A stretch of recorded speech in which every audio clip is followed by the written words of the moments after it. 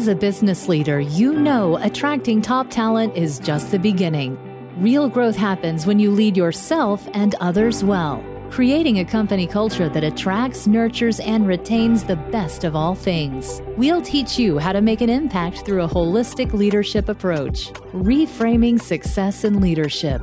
This is the Talent Magnet Institute podcast with your host, Mike Sipple Jr.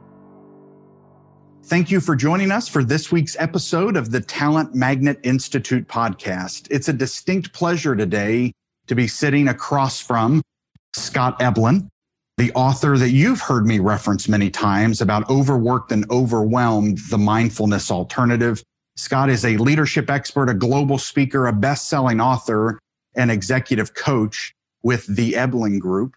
Scott, thank you so much for joining me this morning. Mike, it's a real pleasure to be here. And I was commenting earlier on your background and your color-coordinated holiday motif here. So you win the prize. You know, my team's always trying. So we try to do a good job there. Scott, I have shared with my listeners many times of the impact that your book, Overworked and Overwhelmed, the Mindfulness Alternative, had on my life, as well as two others, Living Forward by Michael Hyatt and Emotionally Healthy Leader by Pete Scazzero. And it's actually in that order that I read all three of them around the same period of my life when I was trying to prepare myself for the next leadership step, trying to prepare myself for the next leadership responsibility of taking over and leading my family's, at that time, 40-year-old company, now 45-year-old company. So as we approach January, we're focusing with our listeners on leadership mindset, how to clear our heads, how to set our intentions, and how to lead well. As we know, it's said often that leadership starts at the top. Also, I will share that with our listeners that when we hear that, the pressure of that we put on ourselves and that it feels on all of us is difficult and complicated at times. So I'm excited to have you share a little bit about your journey that you've been through, and then also gain your perspective that can help our listeners and our community really set our intentions and leadership mindsets right for the 2021 calendar year. Great time for the conversation. Let's go.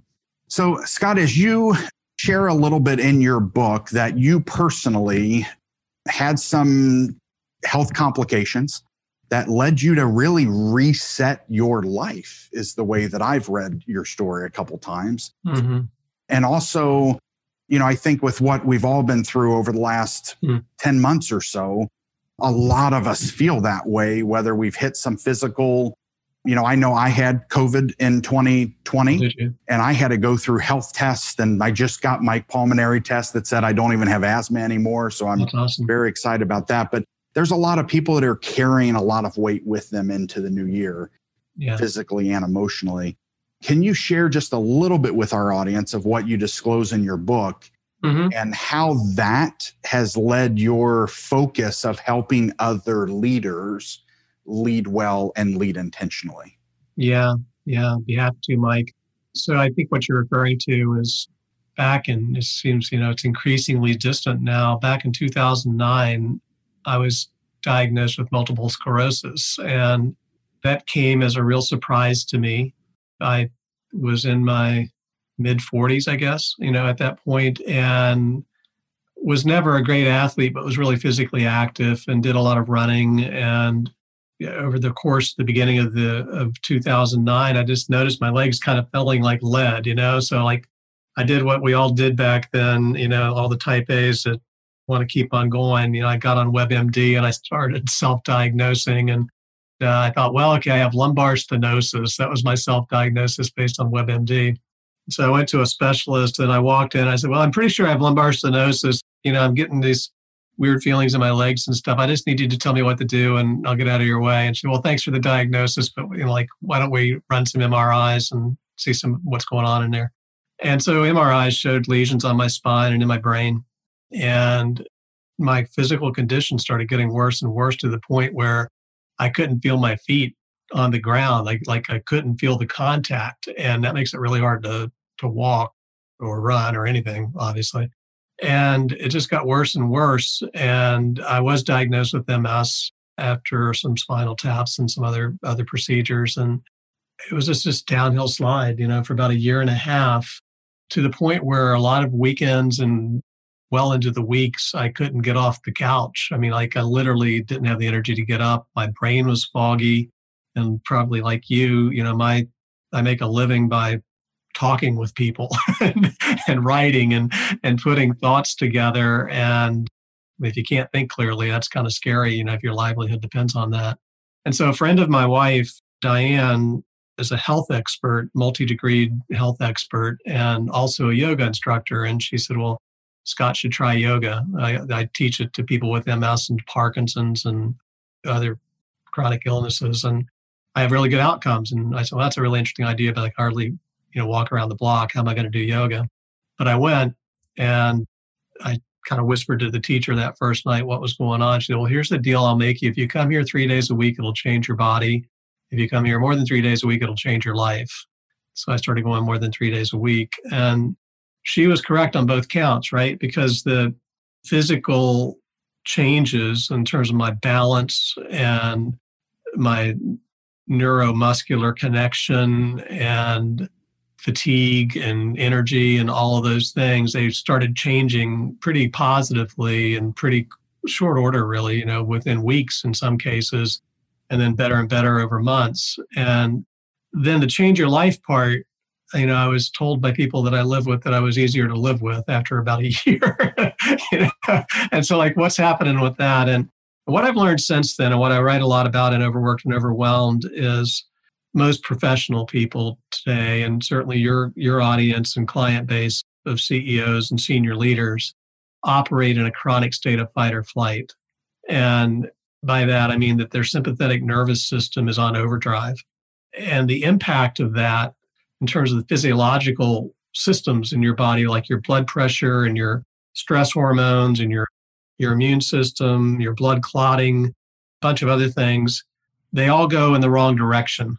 Okay, the blood pressure goes up, the immune system goes down, as an example. The stress hormones go up, the digestive system goes down in terms of its performance, or growth and sex hormones drop, which lead to depression and premature aging and lots of other bad things. And so that chronic fight or flight is a real thing, just like acute fight or flight is, like if we're in physical danger. The only difference is in chronic fight or flight, all of those physiological impacts are much more severe because they never go away. They're just stuck in the on switch. And everybody's heard of fight or flight. Very few people have heard of rest and digest. And rest and digest is the nickname for your body's parasympathetic nervous system. Another way to think about it that I learned from an author named Rick Hansen is fight or flight is your body's gas pedal. Rest and digest is your body's braking system. They need to operate in synchronicity. So now back to yoga. Why did that work so well for me? Any rhythmic, repetitive routine activates the parasympathetic response. It activates the braking system, and it helps you manage your stress better, right? And when you have a chronic illness, whether it's MS or anything else, you have to manage your stress really effectively. If I don't, my symptoms flare up pretty immediately with the MS. What I've learned over time, and the reason I wrote the book was to share a lot about what I'd learned with my corporate clients and readers, just like you, is you can hit the sweet spot between the gas pedal and the brakes. Not to say I never use the gas pedal. I have a really kind of flat out business and life and everything, but I really try to weave the braking system into that all day long. What scientists call homeostatic balance, really, between the sympathetic and the parasympathetic response. So that's kind of geeky, but does that begin to answer your question? And that led you to the tool that I have referenced often to clients of ours, the Life GPS, right? Is that where that tool was created, was coming out of that? How do you find the perfect balance where as I said last week in a group of CEOs, where are you at your best, where you feel like you walked out of the day and said, wow, this was a great success. You completed the weekend and said, I got to do everything that I do at my best this weekend, right? Yeah. Can you share a little bit about the Life GPS and what led you to create that? Well, so I want to give credit where it's due. My wife and I created it. I mentioned Diane earlier. It actually predates the MS experience. In the 90s, we were parents of two little boys and, both working and had that kind of crazy, I think that's like one of the most stressful times in your life when you have young kids and you're both working, you're just trying to keep all the balls in the air. And we were big fans of Stephen Covey, and the 7 Habits of Highly Effective People. Read that book a lot, many times, and I love it, still do. I always found that book kind of hard to operationalize, though. It's like there's a lot of good ideas, but what do I do with this? How do I put it into practice? And so we sat together for 3 or 4 weekends, probably in 1996 or 7, trying to operationalize the 7 habits. And what we came up with was a little one-pager that we ended up calling the Life GPS. And it was 3 questions that we asked and answered for ourselves. And in the many years since then, I've shared it with thousands of clients, and I don't know how many readers at this point, but you mentioned the first question in the Life GPS. It's how are you when you're at your best? What are the words or short phrases that describe you when you're really in your sweet spot, really in your zone, however you want to think about that, in flow. Some people would say in flow, how are you when you're really at your best? The second big question is, what are the routines in 4 domains, physical, mental, relational, and spiritual, that would make it more likely that you would show up at your best, right? So what routines do you need in your life to make it more likely? And then finally, what are the outcomes that you would hope or expect to see in your life if you were regularly showing up at your best? And those outcomes come in 3 big arenas of life: your life at home, your life at work, and your life in the broader community, right? And I think I talk in Overworked and Overwhelmed, the whole book, there you go. You've got the Life GPS worksheet on the screen there. Excellent. So that's what it looks like. And so that completed worksheet becomes a reference point, right?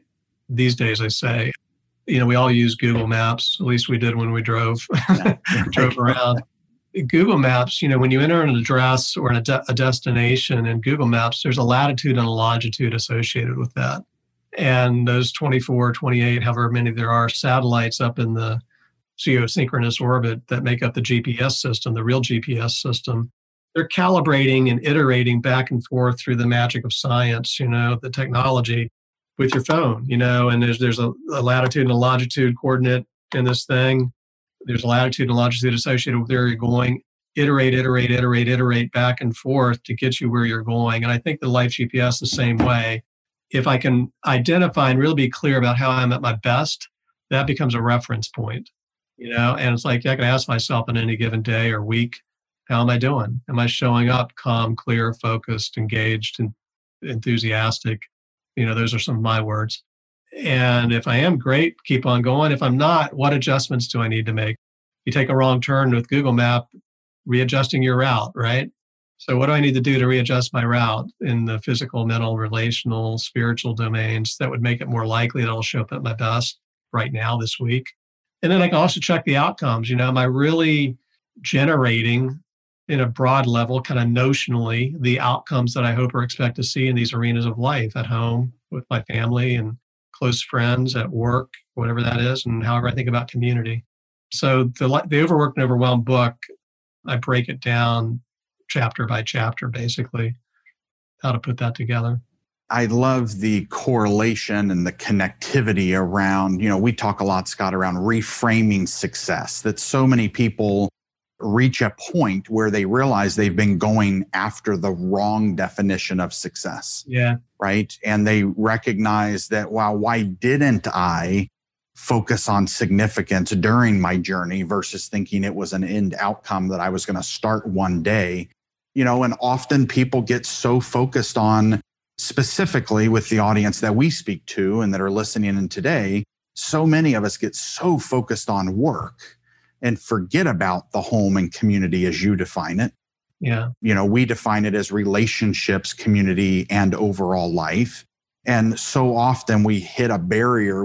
We run into a wall, either physically, emotionally, spiritually, or financially, and recognize that there's what just happened. How did I get here? And how did I lose this? And why do I feel disconnected here? And the relational component, we talk a lot about around your 3 a.m. friends. There's no we all need people to turn to in our darkest hour, in our most challenging circumstances, whether that's advisors or whether that's friends that you can pick up the phone and say, they're not going to judge you by your title, but by your character and your heart and who you are, right? Mm-hmm. So many of these things are critical during times like these. And I think when it comes into leadership mindset, to be frank, helping our listeners take pause, helping our listeners, including myself, your host, take pause, right? How am I doing in these areas? And reflecting and having a check-in system. I have this Life GPS. Personally, I have it filled out and in the back of my Full Focus planner, so that I can, and then I have little note cards, right? That says, and I can tell you when I grill out, when I do yoga, when I play basketball with my kids, which are all on my note cards, I come out of the weekend or that day feeling better about life. Surprise, surprise, right? Mm-hmm. But some of those things were identified here of where am I and how am I at my best? What does it feel like? What am I experiencing?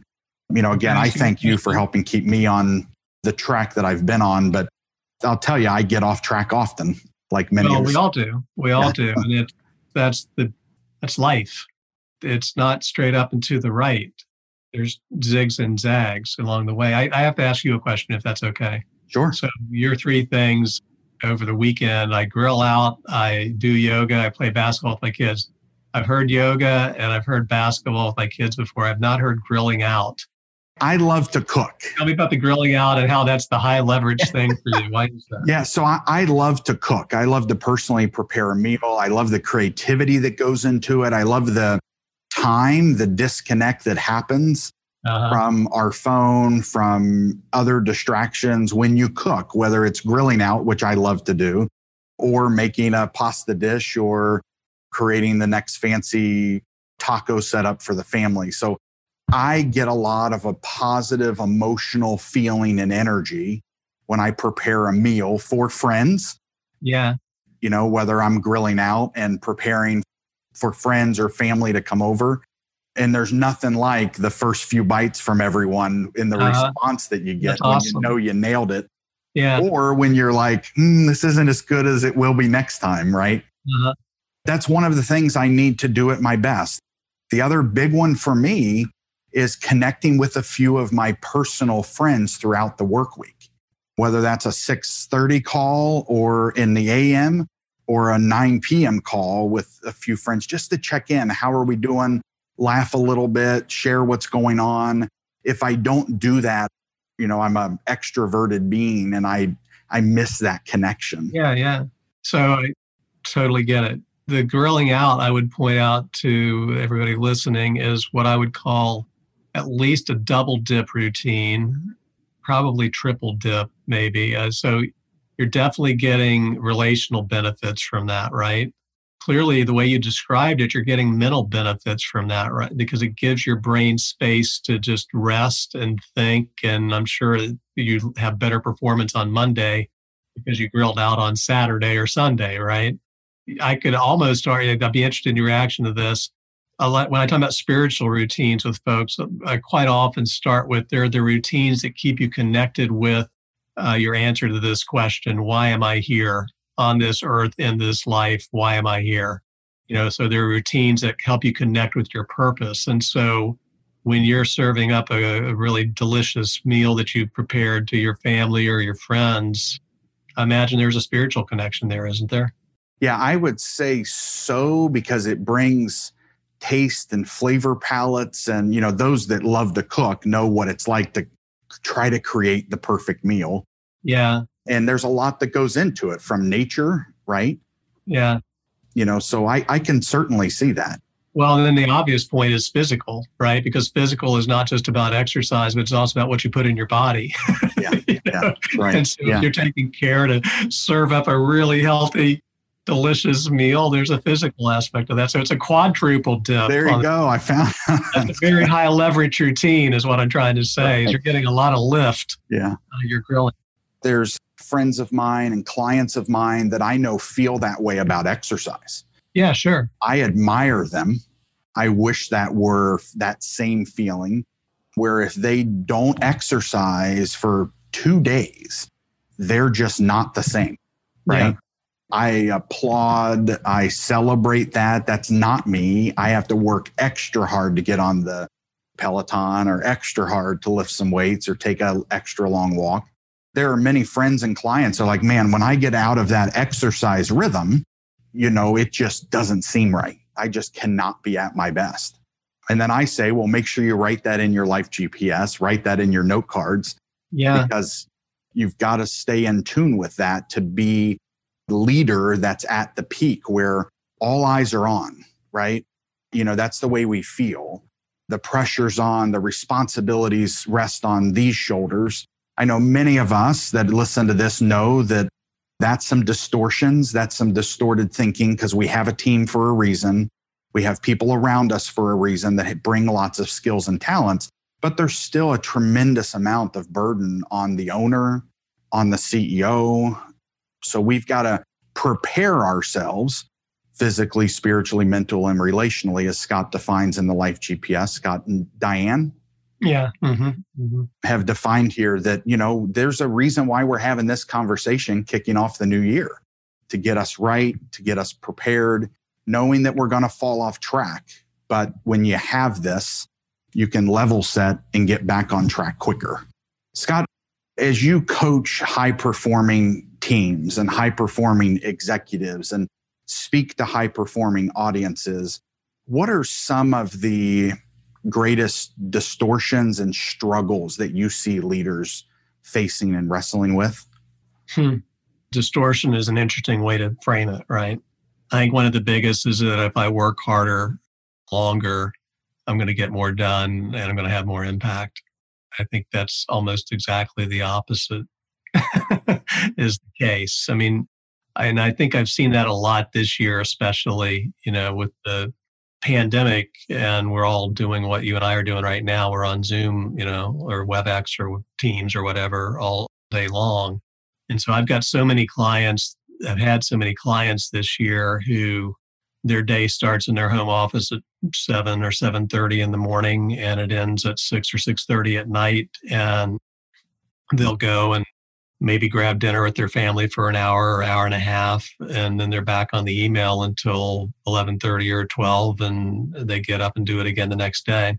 And not surprisingly, they're burned out. And that's not a news flash coming from me. We've read a lot about that this year. More of that isn't going to solve it, and so the distortion, you get sucked in, you get sucked into that mode and you lose sight of what actually works for you. And so a lot of what I've been trying to do with my clients this year, both individually, individual executives that I work with, as well as the groups that I coach or the audiences that I speak to via Zoom, is to help them identify, and I talk about this a lot in Overworked and Overwhelmed, things that are relatively easy to do that would make a difference. Routines that are relatively easy to do that would make a difference in them having more energy, being healthier, having better relationships, getting more done, really. One of my favorite mentors in my life, there's actually two guys who developed this together, Ron Heifetz and Marty Linsky from Harvard. And they are proponents and really the thought leaders in a school of leadership called adaptive leadership, where the leader's job is to help the group adapt to the work. And I actually wrote a blog post about that last week. There's never been a year where adaptive leadership was called for more than 2020. We've all had to adapt so much. And Ron makes the point that leaders can either be on the dance floor or they can be on the balcony.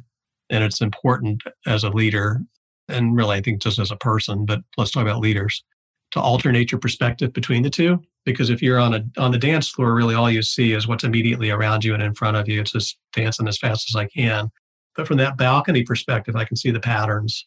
I can see what's working, what's not working, and do some self-observation, do some observation of the system that I'm working within, and where do we need to push and pull, where do we need to adjust, who needs support, who needs a little bit of a kick in the butt, whatever it is, right?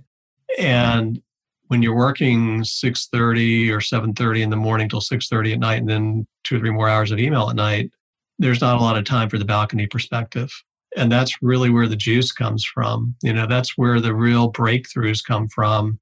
And you need to take care of yourself physically, mentally, relationally, and spiritually to get up there, as a leader, to get up on the balcony. And that's where the value is added from leaders. It's not in doing more work themselves individually. It's really in helping others define what's the highest and best use of our time and attention. Because there's so many things we could do. We can't get to all of that. So what's going to have the most impact? What's going to have the most leverage? What conditions do we need to put in place to make sure that everybody's really at their best and that we're focused on the things that matter most? I know Michael Hyatt talks about this stuff a lot, but we talk often that when you have an organization where people in the organization feel valued, heard, and understood, you tend to get the most innovative, the greatest return on investment. You add in gender equity, racial equity, those organizations that are really investing that into those important topics and helping their people feel that they're trusted, that their voice is heard, enables them to show up at their best, right? And I find that many leaders that are grinding it out on their own aren't taking the perspective. There's a reason why you hired all these talented people. And there's a reason why they may not be giving their all, because, there's a point in time, it's like, we're just going to back up and let you do it all. Yeah. And I will share to those listening that have been on my teams at certain seasons, I'm one too, right? I have to constantly take a check to say, am I trusting too much in myself? Am I trusting as a man of faith in my Lord or in my people, or is it all about me, right? Is it become selfish and ego driven? And that's a gut check for us leaders that feel like the buck stops here, the opportunity's on our shoulders. No, it's really, you're given the opportunity to engage other humans in the body of work that you do, whether in manufacturing, services, distribution, healthcare, IT, et cetera. And we need to help bring out their greatest good so that they naturally continue to take that burden off of you, the leader listening to this. And the more you can enable them to do so, the more effective you'll be and be able to spend more time in the balcony. Yeah. The other thing I would add to that, and I completely agree with everything you just said, and to amplify the point a little bit, one of the things I write a lot about it, especially in, there's another book that I've written called The Next Level, and I write about this a lot in The Next Level, and I write a lot about it on the blog posts that I do most every week. If you're a leader, you control the weather. However you show up as a leader is completely predictive of how your team's going to show up, right? And so you can ask yourself, well, how do I need my team to show up? Well, I need them to show up engaged and enthusiastic and excited and feeling supported. And okay, good. If I need them to show up that way, then I need to be that way. Wow. Because they're going to reflect me. We all know that intuitively. And one of the ways that we know it from experience, which leads to intuition, I guess. You can ask yourself, I do this all the time with groups that I'm talking with. Think of the best boss you've ever had. I would encourage your listeners to do that right now. Just Mike and I'll be quiet for 5 seconds. Think of the best boss you've ever had and why that person was the best boss. And we'll give you 5 seconds to think about that.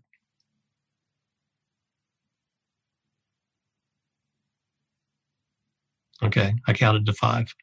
And you probably have words in your head like, they were supportive, they coached me, they provided perspective, they gave information, they had my back, so forth and so on, right? And then if you think about, okay, was that also the best team that you've ever worked on? Most people are going to say, yeah, that was probably the best team I've ever been a part of too.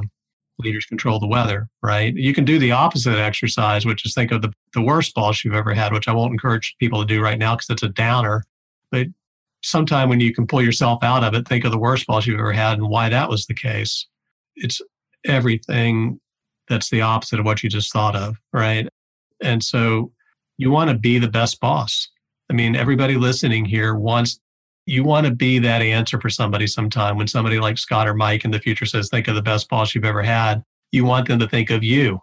Okay. How do you need to be to create the weather that leads people to 5 years from now to say you're the best boss they ever had. And now we're back to Life GPS. And how are you at your best, and the routines that help you and the outcomes you're trying to create, and that level of, I talk about this in Overworked and Overwhelmed, awareness and intention.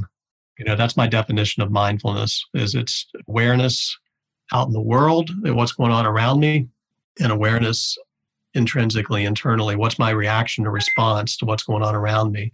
Get a handle on that, then I can be intentional about what I'm going to do or not going to do next, right? What kind of weather am I trying to create? How do I need to show up? I would encourage our listeners. So in our show notes, we'll have links to Overworked and Overwhelmed, the mindfulness alternative. We will also include a link to the next level, what insiders know about executive success. We'll also, Scott, if you don't mind, are you okay if we link to the Life GPS for the listeners? Totally good with that.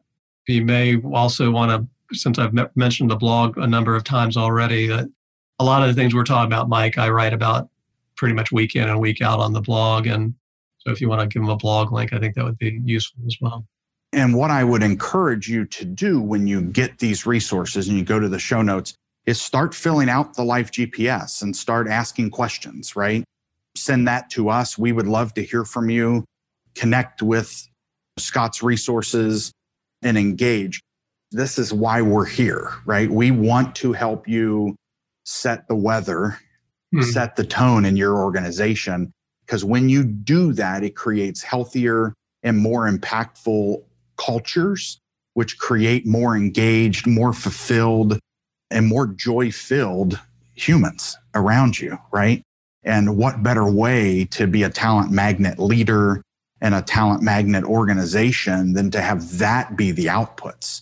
And Scott, in a world that's competitive for business and talent, you know this. I mean, you've probably sat in these organizations, like there's not anyone in this room who would ever leave here because of how well they're leading. We've both been in rooms and been in board meetings and been in presentations where you're like, I don't know how anyone's even still here, right? Yeah. Because the toxicity level is so high and everybody's energy just is drained out of them. When you are working with a client and they say, Scott, I've reached my end, I'm ready to change. What do you challenge them back with? And then what are some of the first steps you encourage them to take? That's a really great question. It reminds me of a really terrible coaching joke. How many coaches does it take to change a light bulb? Just one, but the light bulb has to really want to change. That's right. That's right. So that client that you're describing, so, it'd be nice if every client says, I'm ready to change. They're not always ready to change. For the ones that are, everybody works in a system. That's the first thing I'm thinking about is we work in a system of other people. And when you change one element of a system, it affects the entire system. Leaders control the weather again, right? And so I want them to engage with their colleagues on whatever changes they're trying to make. I want them to be, I've got a couple of new coaching clients that I've started with recently where we do the feedback, from colleagues, and there's things that the colleagues appreciate about that client and things that the colleague could change to be more effective. The first thing I want my client to do is go back to all those people that participated in the feedback and say three things. Thank you for the feedback. It was really valuable. I learned a lot. Second thing is I heard a few things that I was really encouraged about. You think I'm a strategic leader and that I bring a lot of vision to the table, and you think I hire and train up great people. That's great. I was really encouraged to hear that. I'm glad you see it, and I'm going to do everything I can to keep doing those things for the good of the company and for the organization. And I also heard a couple of things that I need to pay more attention to, that you think I need to pay more attention to. I maybe hanging on to stuff I shouldn't be hanging on to, or maybe I'm not partnering with my colleagues as in the way that's going to be most helpful to all of us. And so I want your help.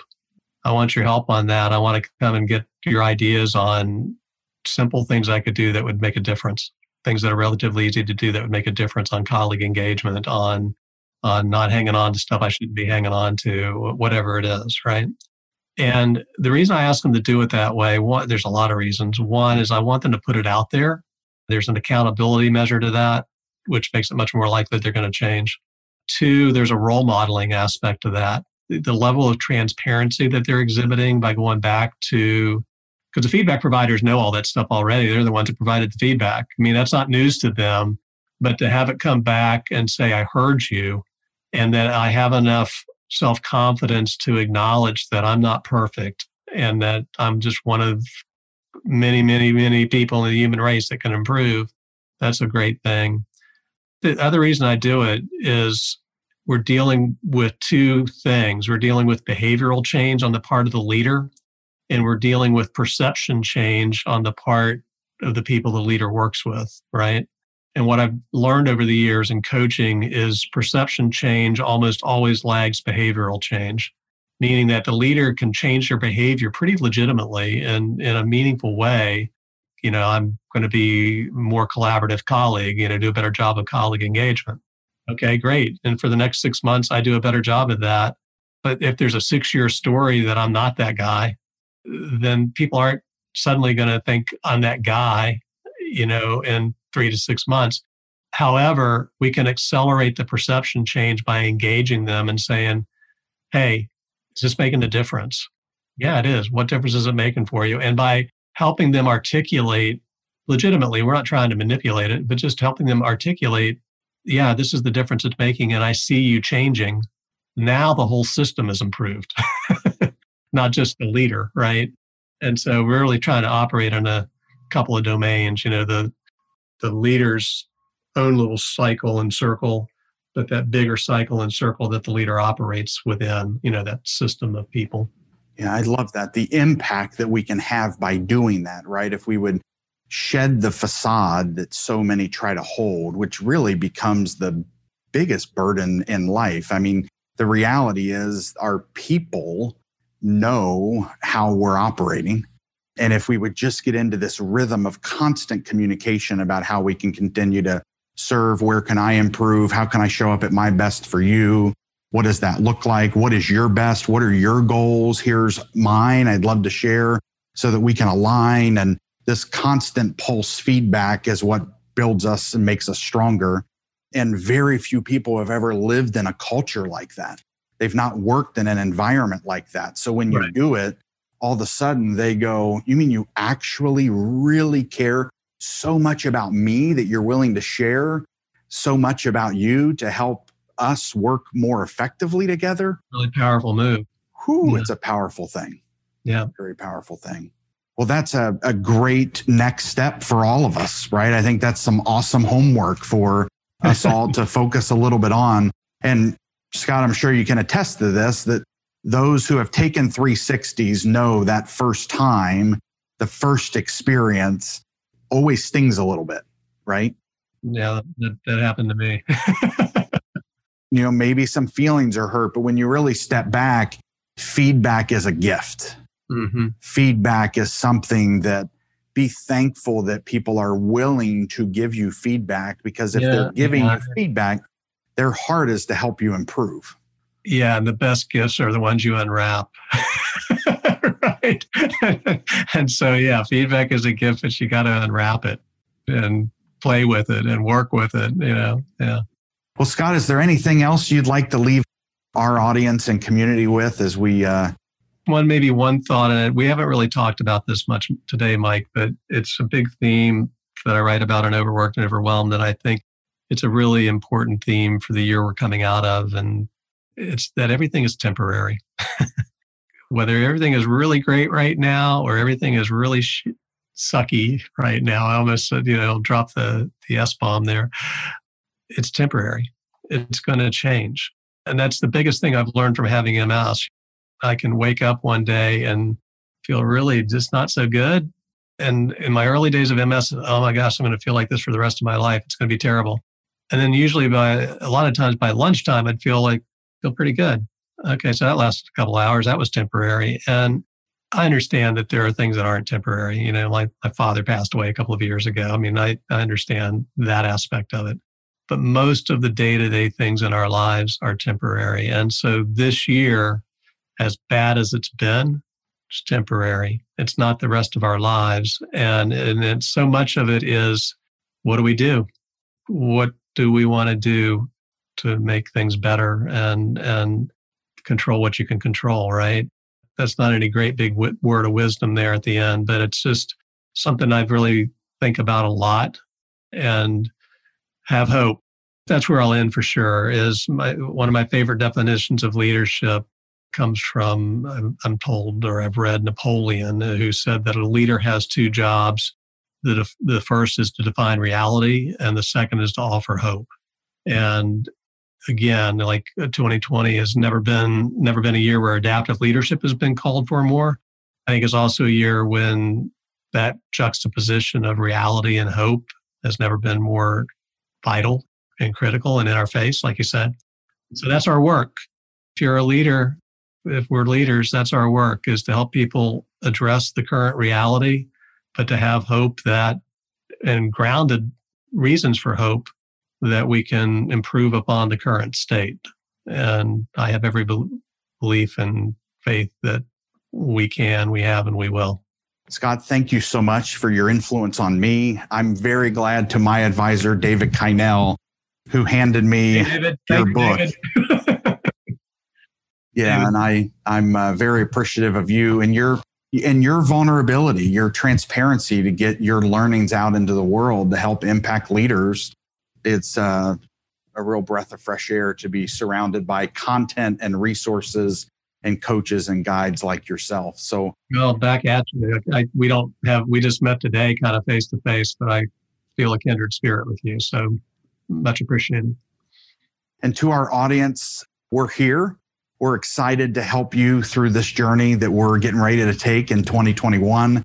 We hope this is a great kickoff episode to let you know that these are the discussions that matter. These are the moments of reflection that make a powerful impact for each and every one of us in this community and to our broader audience. So the Talent Magnet Institute is honored to be with you on this journey, and we look forward to our next conversation.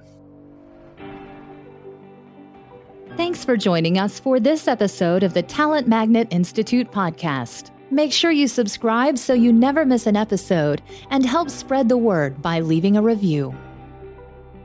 The Talent Magnet Institute podcast is powered by Centennial, a talent strategy and executive search firm, and the Talent Magnet Institute. You can engage with us at Talent Magnet I on Twitter or Talent Magnet Institute on LinkedIn and Facebook. Please communicate by using hashtag Talent Magnet. Find us in your favorite podcast app to subscribe, rate, and leave a review, as well as share with a colleague. You can also listen at talentmagnetpodcast.com. Our podcast studio is based in Greater Cincinnati, Ohio. We are supported by our listeners, clients, and partners from all over the world. The Talent Magnet Institute podcast is made possible by a great team that includes Janelle Spence and Christine Lewis of Centennial, Josh Chappelle and Adam Smith of Soundpress, produced by Chris Medine of New Fidelity Studios, and Audra Casino and Megan Doherty of One Stone Creative. Music written by DJ Corbett and Chris Medine. And myself, your host, Mike Sipple Jr. Thank you for joining us on the journey of developing leaders to succeed in relationships, work, community, and life, reframing success in leadership.